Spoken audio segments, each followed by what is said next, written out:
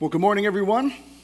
It's good to see all of you who are here with us in person. I want to welcome those of you who are joining us live online, and also welcome those of you who may be watching or listening throughout the week. And so whether you're live in person, live online, or watching or listening later, we know that you belong to this community to some degree or some level or layer or another. And so whether this is your very first time joining us, whether you've been with us for a while, whether you've been with us for years, welcome and welcome back. And we're able and so excited to be able to unpack God's Word together this morning.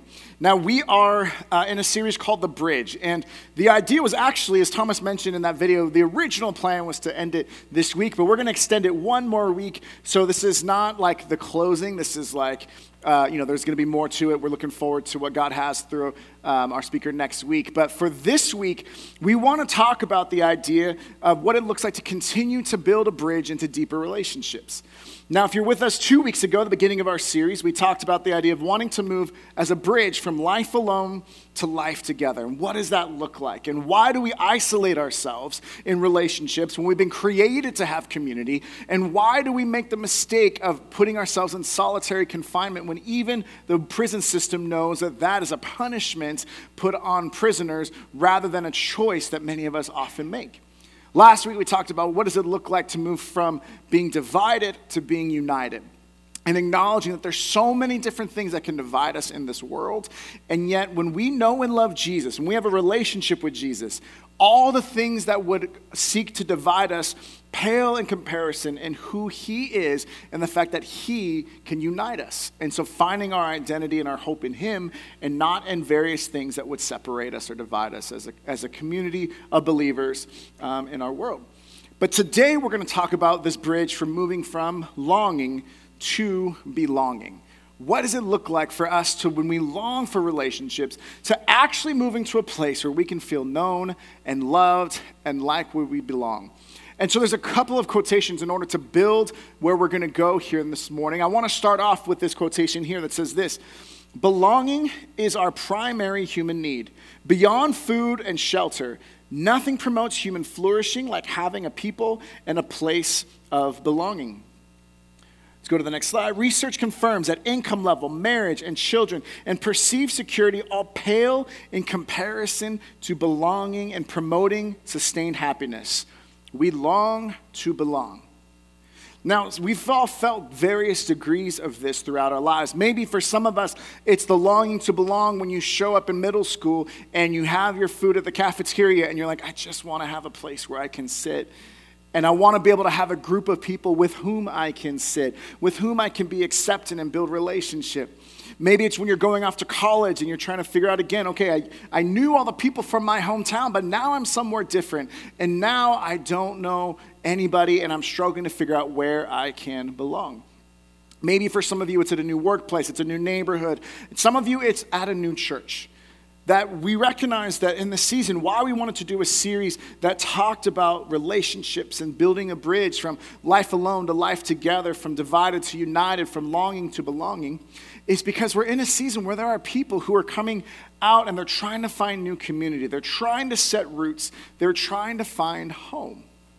Now, it's different because now in our season, there's people there's a poll that was done comparing 1990 and the relationships and friendships to 2021, so after the pandemic started and mid-pandemic last year. And I want to share a couple of these statistics with you as we unpack the demographic of how much we long to have closer relationships, how much we long to belong in friendship with one another.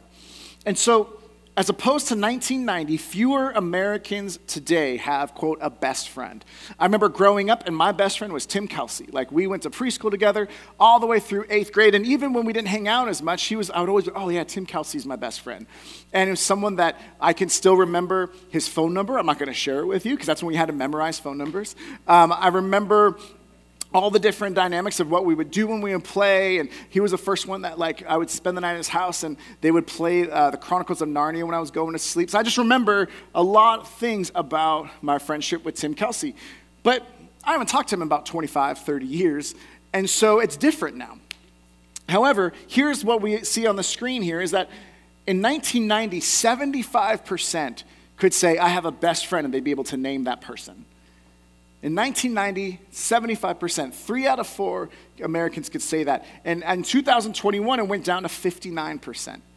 59% is like a failing grade when it comes to school, right? So it's like, this is a much lower amount than it was 30 years ago. Let's go to the next statistic here. The number of close friendships that Americans have has declined over the past several decades. What this means is looking how in 1990, only 3% of people said that they had no close friends. Compare that to 2021, where 1 in 8 said the same thing. You start to see all the way down here that the amount of friendships that were bigger, the more friends that people had that were close is much lower than it is now. And so all the way from some people where 1/3 of Americans said they had 10 or more close friends 30 years ago. Like that's just something I can't compute. That's so many to be able to feel like that, and yet now that same number is down to 13%. It's not just the fact that we've lost some deep friendships or that we've had a number of close friendships and that number has dwindled percentage-wise. It's also, on the other hand, looking at the fact that those who have closer friendships tend to overall be more satisfied and happier with those relationships. So this last slide I want to show is that Americans with more friends report greater satisfaction with how many friends they have. And so for those who 12% of those who say they had no close friends, 12% were completely satisfied with having no close friends.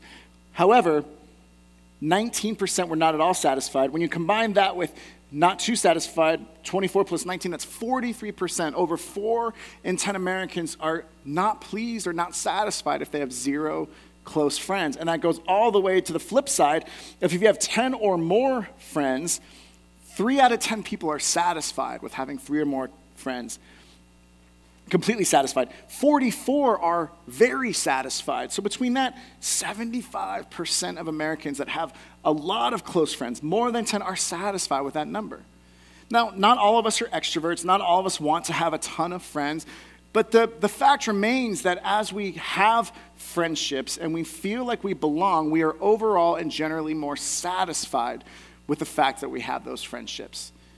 And it points us to the fact that when we don't, we have a sense of longing, of wanting to be known, wanting to be loved, wanting to feel like we have a place where we can belong. And what would it look like?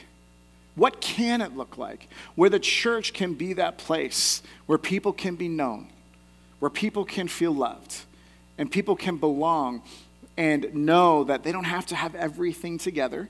We don't have to have everything working out perfectly, and we're not going to agree with everyone about everything. And yet in our disagreements, in our foibles, in our brokenness, in our imperfections, we can still be known and loved, and in so doing have a sense of belonging. What does it look like for us to move from longing to belonging to a place where we can grow closer to one another as we grow closer to Christ? So with that on our minds, and as we unpack in the next 30 minutes, I'm going to look at a passage in John chapter 6, and it's not the typical idea of John chapter 6, which is the feeding of the 5,000. And it's talking about Jesus and how he feeds the 5,000, and then he walks on water, and then he talks about how he's the bread of life. But in the midst of these stories that many of us who have gone to church or have grown up in the church, we know these stories well. But there's a dynamic of the interrelationships that Jesus has with different groups of people, and seeing how the degree of closeness or belongingness with them impacts how they interact with him and how they interact with one another. So we'll go through those different sets of belonging, then we're going to give an action step, and by the end, hopefully, we'll all have felt encouraged or challenged to take another step in belonging and drawing closer to one another as we draw close to Christ. With that in mind, will you join me in a word of prayer? Heavenly Father, I thank you for each person who's part of our service today, whether they're live in person, live online, or watching or listening to the podcast later. Lord, I pray that they would feel a sense of being part of what we are doing here this morning. Lord, that each person who hears these words, whenever they're hearing them, is someone that is loved by you, someone that Jesus, you died for, and Holy Spirit, someone that you would want to draw one step closer to the Father today.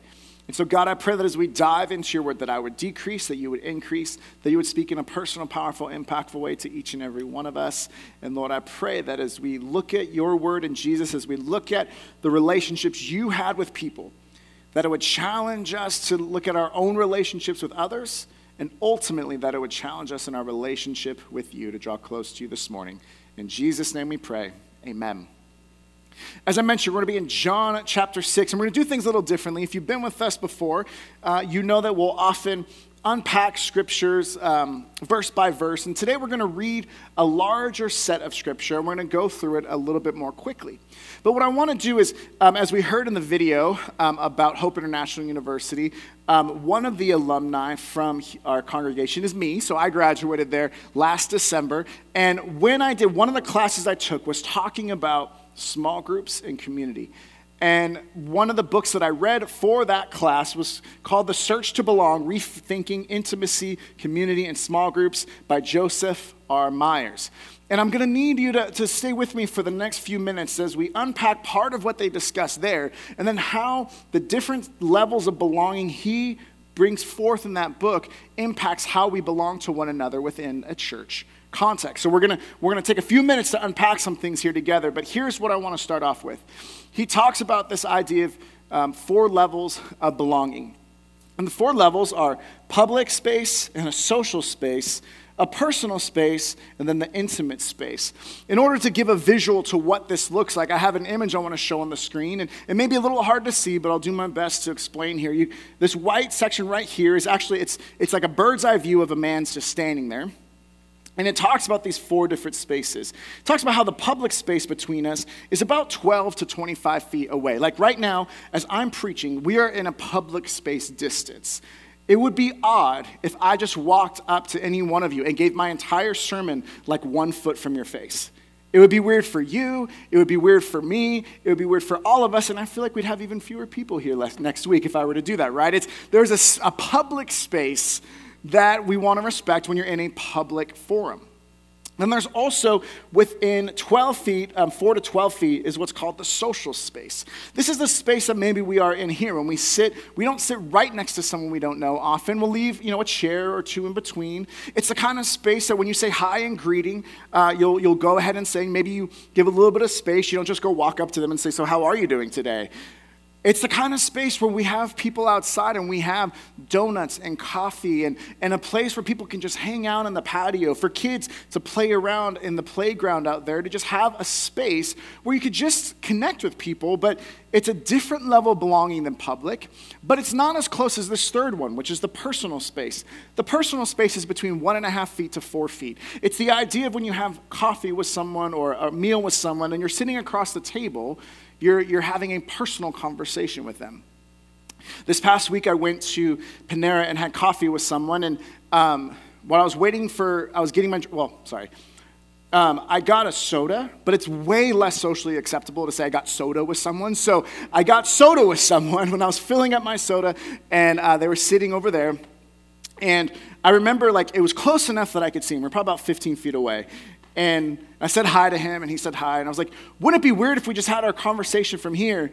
And wouldn't it be weird if my first question was, how's your rash doing? He doesn't have a rash, but you would acknowledge in that moment that if you're trying to have a personal conversation with someone, but you do it in a public space, it is a very awkward dynamic.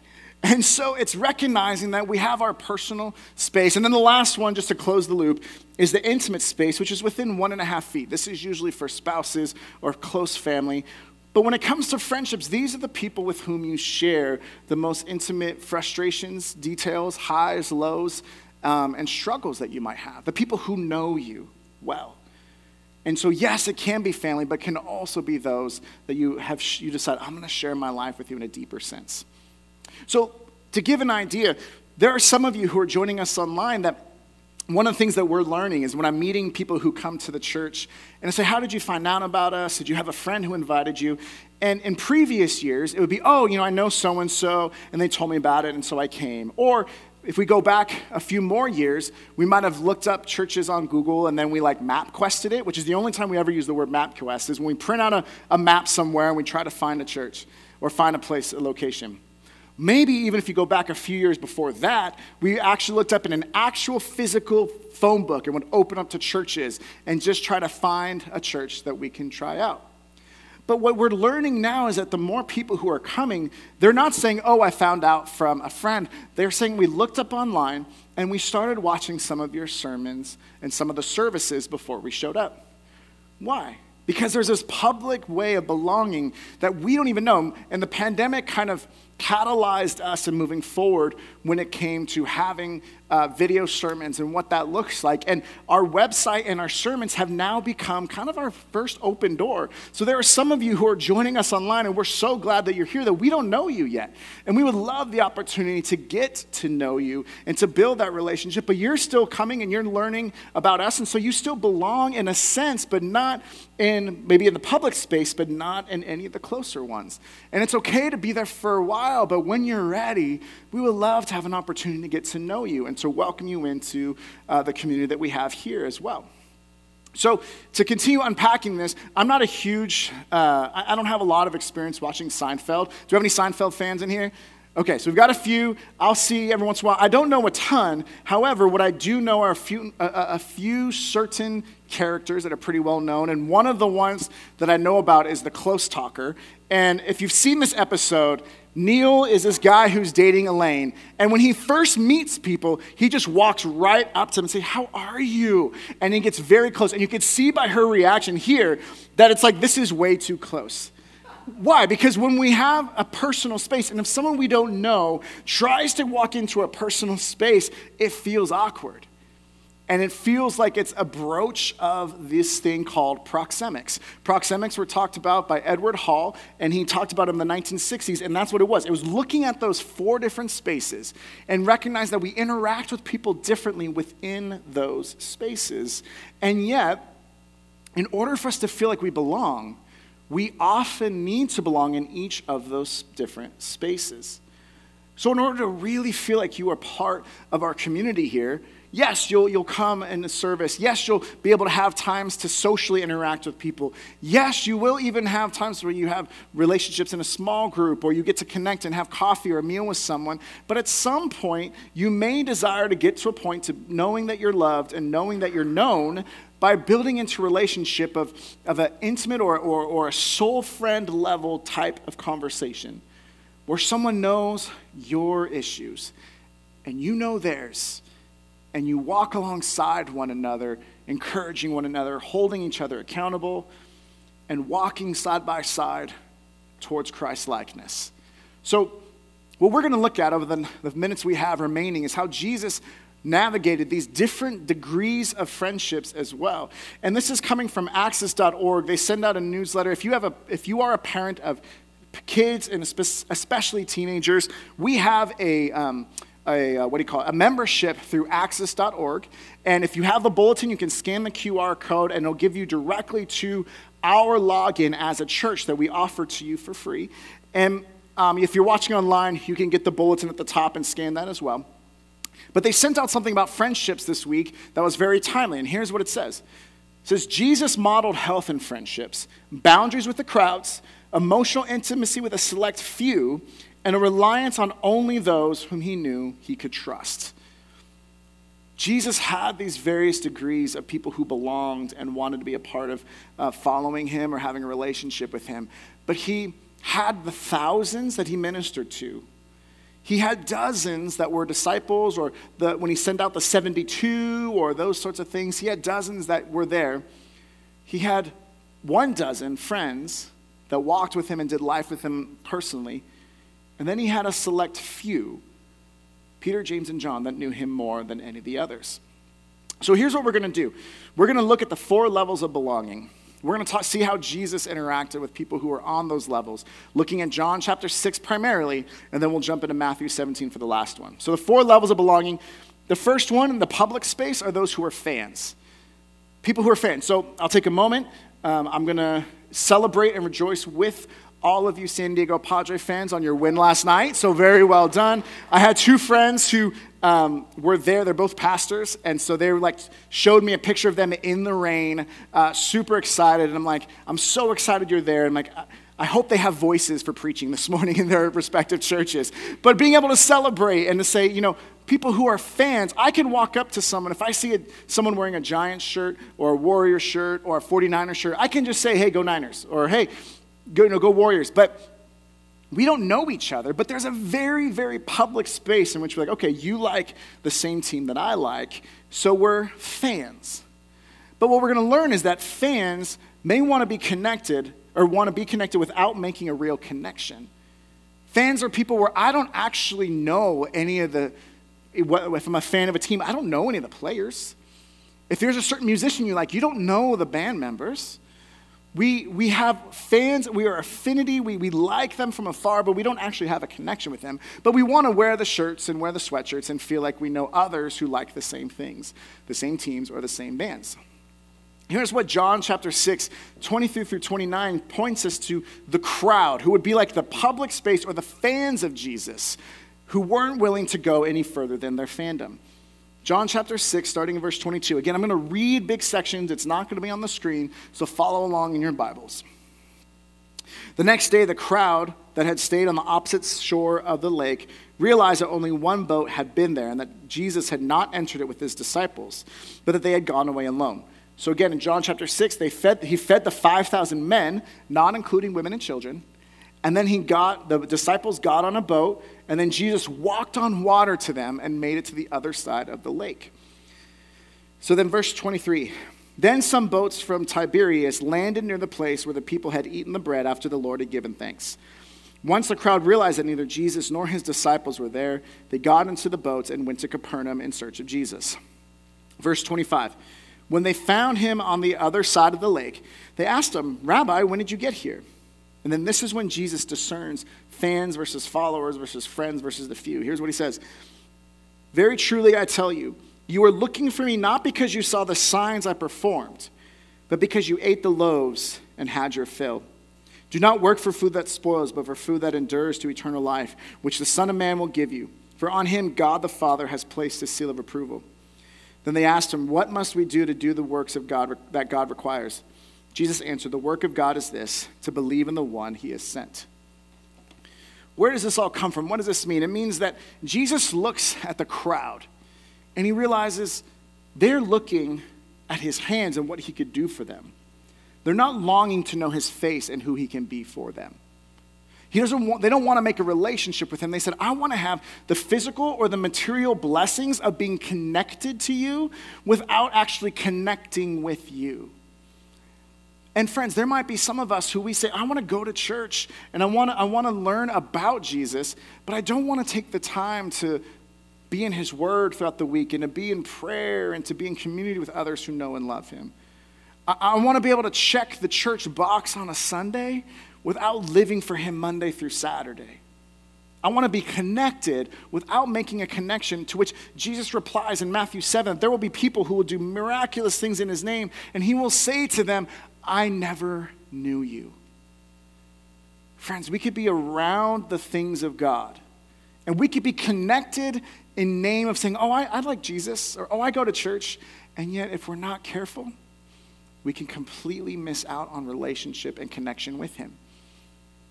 So if we're fans of Jesus, people who want to be connected and get the physical or material blessings without connecting with him, to be clear, it's better than being a foe of Jesus, right? But the line between fandom and foedom is pretty small, because what ends up happening is that when we're fans with Jesus and we don't know him relationally, it's easy for us, once things get hard, to reject him and to push him away because we don't get it and we don't like it. And because we don't know him and have a relationship with him, it's easier to just walk away. But friends, if we're only looking to Jesus because we want to have the physical or material blessings of a relationship with him without knowing him, we're missing out on one of the most beautiful relationship you could have in your whole life. 2, we miss out on what it's like to spend eternity with him. And 3, we end up pursuing other things to fill a gap that only a relationship with Jesus can fill. And yet, some of us stay in the fan category, or we stay far from him. Or, to apply it to what we're talking about today, maybe some of us, we're fans of people. We have people that from afar we think, oh, they're great, or I like them, or maybe I want to get to know them, but we're not willing to build a relationship with people. So we keep people at a distance. Why? Often because we're afraid that if someone really knew us, they wouldn't really love us. And so it's easy to be a fan and to be connected on the periphery rather than risk knowing and having a connection intimately or personally. So there's the fans, the ones who may want to be connected without making a connection. Then we have the followers. The followers is like this social space. So to be clear, this is not social media followers. I'm not talking about that. This is the idea of people who knew Jesus on a closer level than just the thousands who got a good meal in John 6. These are the disciples. The word for disciples is learner or a student. These are people who would go out of their way to learn about what he had to say. But what we learn here is that followers may accept us when we are acceptable. Jesus learned this, that people followed him and they accepted what he had to say when it was an acceptable teaching and when it was something that they actually wanted to be a part of. But when things were hard and when there were hard teachings, there were many that went away. We're going to jump down about 20 verses or so, because in this next 20 verses is the part where Jesus talks about how he is the bread of life, that he is the bread from heaven, that in the Old Testament, God provided manna, which was bread that came from heaven, to feed the Israelites while they're in the wilderness. And Jesus is saying, I am the bread from heaven now. I am the one who could provide your sustenance. I'm the one who is here for you, and I'm the one who provides what you need most. And then we jump in to the end of his message here, the end of his teaching, and then we start to see the tension that this creates among those who were followers at a distance rather than true friends. Verse 52 in John chapter 6. Then the Jews began to argue sharply among themselves. How can this man give us his flesh to eat? See, right before that, he's saying, you must eat of my flesh and drink of my blood to have eternal life. And we get it now. We know he's talking about communion, but think about what it was like 2,000 years ago when he just fed you actual bread and actual fish, and then all of a sudden he's telling you that if you want to have a relationship with me, you need to eat my flesh. You need to drink my blood.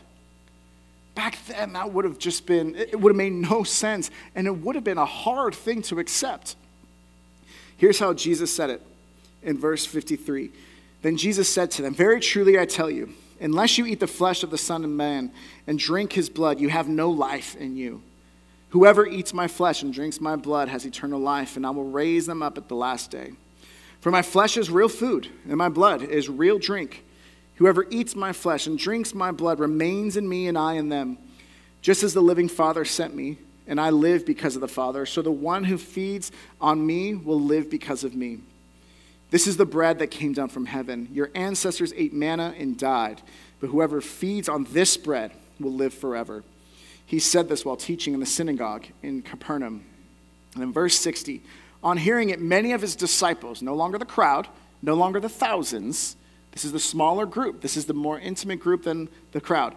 The disciples said, this is a hard teaching, who can accept it? Aware that his disciples were grumbling about this, Jesus said to them, does this offend you? Then what if you see the Son of Man ascend to where he was before? The Spirit gives life. The flesh counts for nothing. The words I have spoken to you, they are full of the Spirit and life. Yet there are some of you who do not believe. For Jesus had known from the beginning which of them did not believe and who would betray him. He went on to say, this is why I told you that no one can come to me unless the Father has enabled them. Verse 66, from this time, many of his disciples turned back and no longer followed him. It's a long passage of scripture, but it unpacks the fact that there were people who were pursuing learning the words of Jesus. But then the moment where there was a word that was a hard teaching, they said, we can't follow him anymore. Friends, there are many of us, or many people we know, who maybe come to church because we want to know what Jesus had to say. We want to hear his teachings. We're going to church just like these disciples went to the synagogue to hear what Jesus' words were. And when the sermons are encouraging to us, and they tickle our ears and they please our hearts, then we say, that was a great sermon. But what happens when there's a hard teaching? What happens when we realize Jesus never said, come, take up your pillow and follow me in this life of comfort. But he says, take up your cross and be willing to lay down your life. What happens when he says, if you seek someone else and you build your life on anything or anyone else other than my words and relationship with me, your life is like a house on a sand that will collapse when the storms come, when the rain beats down, when the wind hits the sides of your life, you will collapse. We say, but God, don't you want me to be happy? Friends, the scriptures don't tell us that God promises a life of happiness. What it does say is that he wants to make us holy. What it does say is that in some of your translations, you'll look at the Beatitudes and it says, well, it says, happy is he who is poor in spirit. Happy is he who mourns. Happy is the meek. But the idea of happiness back then was this deep sense of satisfaction rather than our temporary, momentary moments of things are good for us. Our understanding of happiness is so shallow. And so we think God wants us to just be happy and feel good all the time. When he says, no, I have a life of deep meaning that will be able to withstand the difficulty. Because you know when the Beatitudes, it says, happy are those, none of those people are people that would have been happy according to the world's circumstances. Those who mourn, those who are poor in spirit, those who are persecuted, those who are weak or meek, they wouldn't be happy according to the world's standards. But they are blessed according to God's. So is it possible that whatever it is that we are seeking, the material or physical blessing, that we're fans of Jesus when he gives them to us and we're upset with him and we're foes of his when he doesn't? Is it possible that God is trying to break down our idols and to break down that which we seek over and above him? And there will be seasons in which the storms do come. And there'll be times when God seems like he is not answering. There will be times in which he will remove our idols so that all we can do is look upon his face and not try to just seek his hands. Not just what he can do for us, but who he can be to us. It's a hard teaching. Who can accept it? And yet there are followers of Jesus that want to just accept the good without the hard. Because we want to still be in charge of our lives while still being connected to him, or accept him when things are acceptable, rather than acknowledging that when they're not, God is the same yesterday, today, and forever. This is what we unpacked in our seasons series recently. So we look at our fans who are in the public sphere, we look at the followers who are social sphere, but then we want to look at friends. And this is in the personal level of belonging. This is the people who did life with Jesus and the people we want to do life with us. Craig Groeschel, who's a pastor at Life Church in Oklahoma, he did a series called Friending, and in that series he had a quotation where he gave what would be the Facebook version of what a friend is. And so he used Proverbs 17:17, but he called it the FBV to be very clear. This is not actual scripture. This is the Facebook version, FBV. It says this: a friend is someone you may or may not know well who accepts your friend request on Facebook. This person is born to like and comment on your posts and to make you feel good about yourself. Proverbs 17:17, the FPV. Now, is that actually what a friend is? Of course not. But our shallow understanding of friendship and followership has led us to think if you have friends on Facebook, like, oh, I've got 1,000 friends on Facebook, and yet we feel like we've never been lonelier. Remember the stats we saw in the beginning of the message? We could be both more connected peripherally to everyone in the whole world than the entirety of human history has ever had connections with, and yet feel lonelier than ever before. Because we have a false idea of friendship, or a superficial, shallow idea of friendship, that it's a very tangential relationship that may or may not know you, who posts and likes your posts and all these different things. That's not what friendship is. Here's what Proverbs 17:17 actually says. A friend loves at all times, and a brother is born for a time of adversity. If fans may want to be connected without making a connection, if followers will accept us when we are acceptable, friends are born for a time of adversity. Friends are that closer circle, the ones with whom we do life, the ones with whom that we can share a little bit more. That you're not going to, in the middle of a greeting time, share your deepest, darkest secrets to the person you just met, but you can know that you can reach out to someone. And maybe it's in a Bible study context, a small group context. Maybe it's in the context of having a relationship like a coffee or a soda with someone throughout the week. But they're people who you know, when adversity hits you, you can call upon them and they'll be there for you. And some of us are thinking, oh, okay, I know who that could be. And others of us realizing that our list is much shorter than we first thought. Jesus, he sees the thousands who wanted the material and physical blessing. He sees the dozens who leave. And then he looks to his 12. Verse 67. This is one of those where we can't read into or we can't know exactly the tone with which he said this. He could have said this very teachery or academically and said, you do not want to leave too, do you? I need to prove my point. He could have said this relationally and with heartbreak. You don't want to leave too, do you? The ones with whom I've spent the past few years, the ones who know me best. We don't know how he said it, but he asked the question to the 12. And Simon Peter answered in verse 68. Simon Peter answered him, Lord, to whom shall we go? You have the words of eternal life. We've come to believe and to know that you are the Holy One of God. He says, I don't understand all the things that you're saying. I don't even like all of your teachings about eating flesh and drinking blood. I don't like it all, but there's nowhere else we can find this relationship. There's nowhere else we could find eternal life. Lord, you are the one, and we've staked our claim upon that. Peter and others left their fishing business. Simon left his revolutionary political mindset as a zealot to follow Jesus. Matthew left his tax collecting and his money to become a follower of Jesus. That people who were far from God, these 11, these 12 were like, I don't know anything else. I don't have all the answers. But I know you, and we're here for you, and we're with you. Now, as it clearly notes in verse 70, not all of them, there was one who was not born for that adversity. There's one who created more adversity for Jesus. Said this, then Jesus replied, have I not chosen you, the 12? Yet one of you is a devil. And he meant Judas, the son of Simon Iscariot, who, though one of the 12, was later to betray him. See, even our friends can betray us, and Jesus knew that betrayal. And sometimes we allow that betrayal to stop us from ever wanting to open up again. Sometimes we allow the fact that someone's hurt us to create within us a shell and walls, and rather than bridges. We keep people at arm's length because it hurts too much when they're close and they stab us in the back. And yet, all of us long to have close friendships. All of us long to be known and loved. Proverbs 18:24 talks about there's one who has unreliable friends who soon comes to ruin, but there is a friend who sticks closer to a brother, than a brother. I'll get it right. Than a friend who sticks closer than a brother.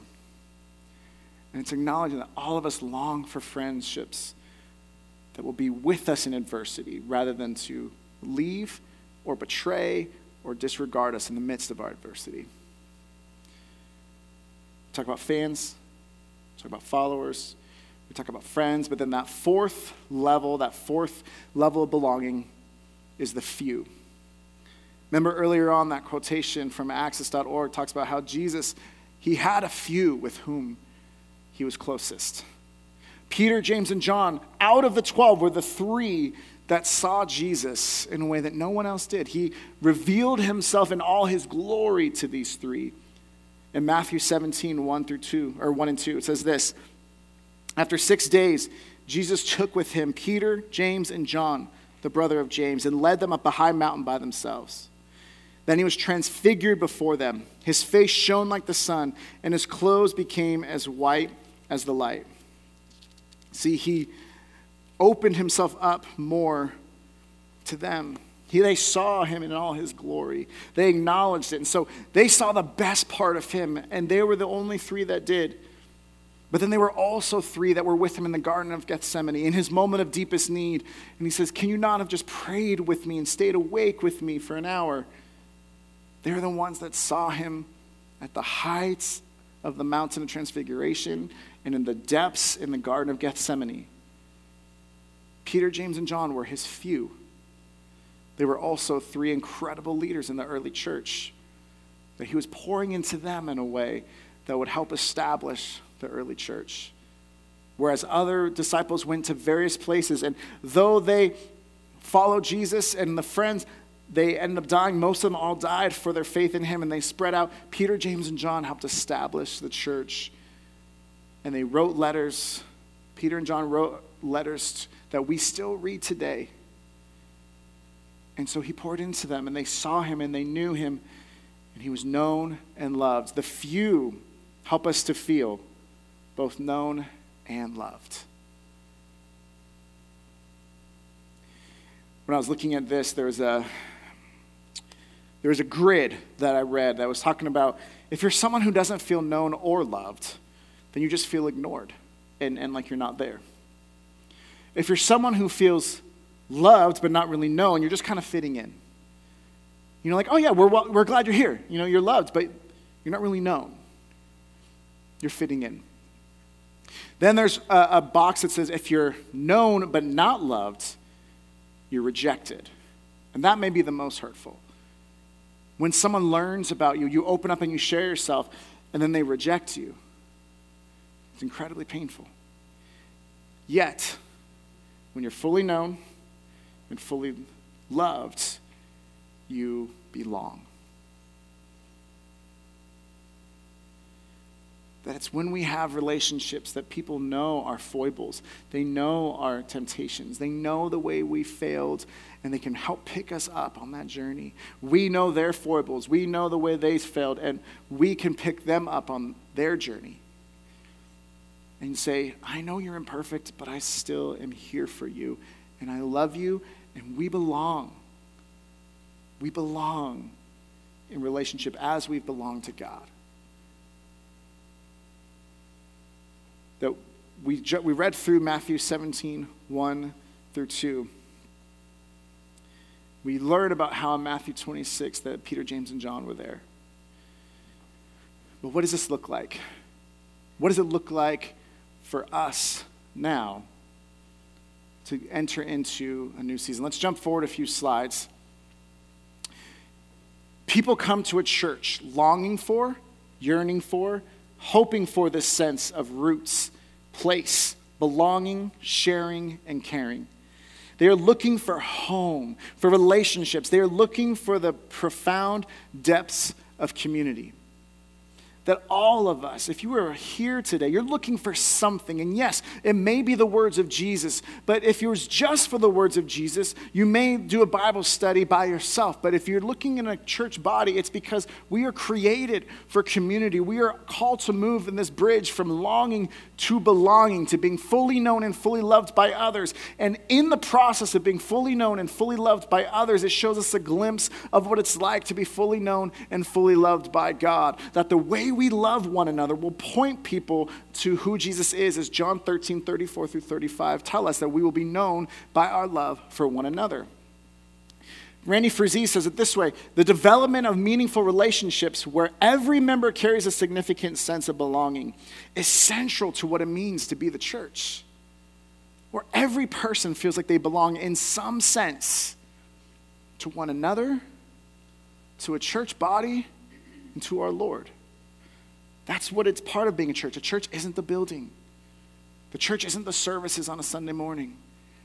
As we heard in the announcement video, we believe that church is so much more than what happens on a Sunday. It means belonging to one another in friendship.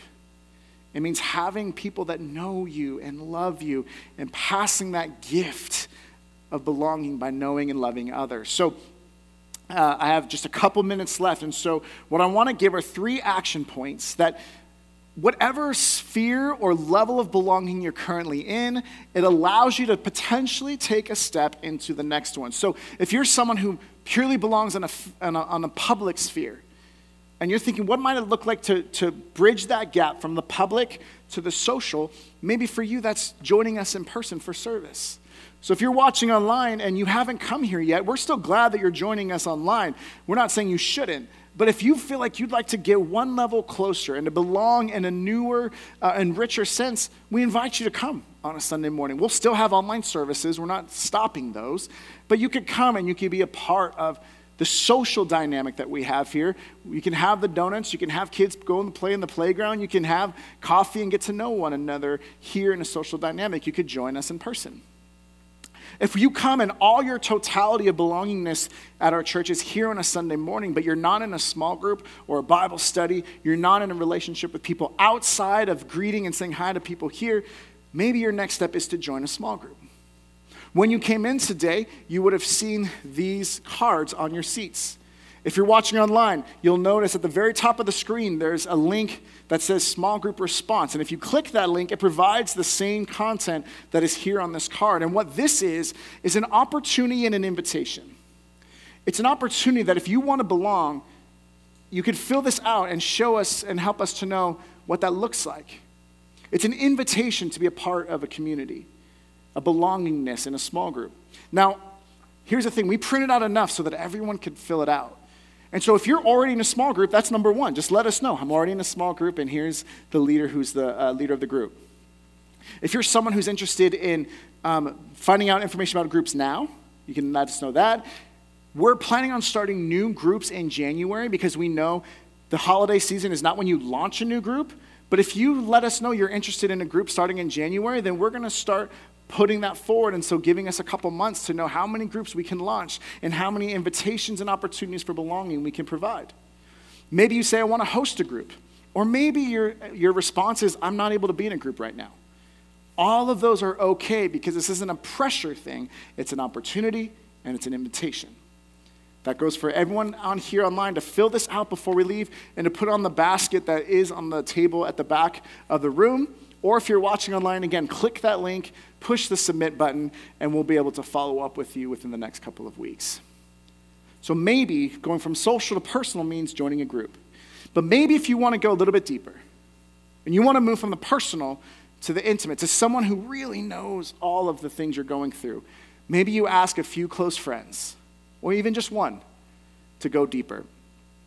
And like we talked about in the first week of the series, you're intentional, you meet consistently, and you are open when you have those meetings.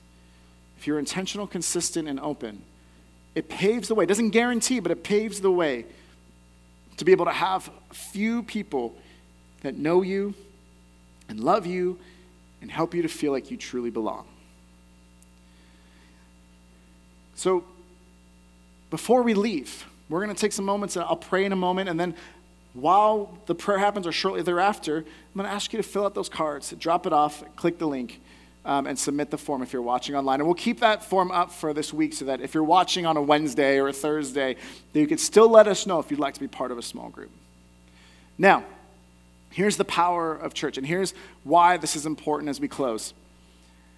The future of the church depends on whether it develops true community. We can get by for a while on size, skill, communication, and programs to meet every need.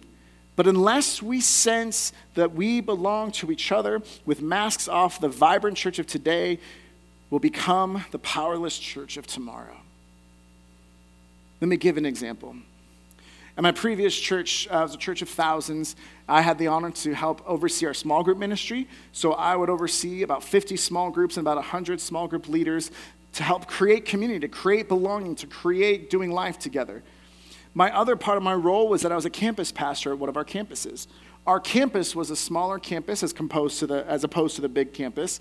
And in this smaller campus, it met at a middle school just about half a mile down the street from our main campus. And as I had the honor to be there, was an incredible group of people that served really well, that would help set up and tear down, and the community amongst the volunteers was rich. It was the kind of one where they were there for years before I got there, and they met and still were part of it for a couple of years after I left. But being a part of this community, one of the volunteers there was an adult who was on the autism spectrum.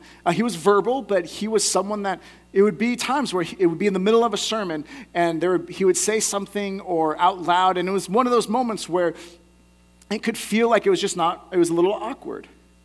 but his joy to serve, his joy just to be around was someone that even if it's like, oh, that was a little awkward, but we're all a little awkward in different ways. And so it was one of those where he was part of our community. He was part of our volunteer team, and his family was part of our church. But that's not where the story ends. We ended up having a small group. I ended up leading a group, and it was 4 people from this campus. And there was a family that started coming, husband and wife. They too had a daughter who was an adult that was on the spectrum, but she was nonverbal.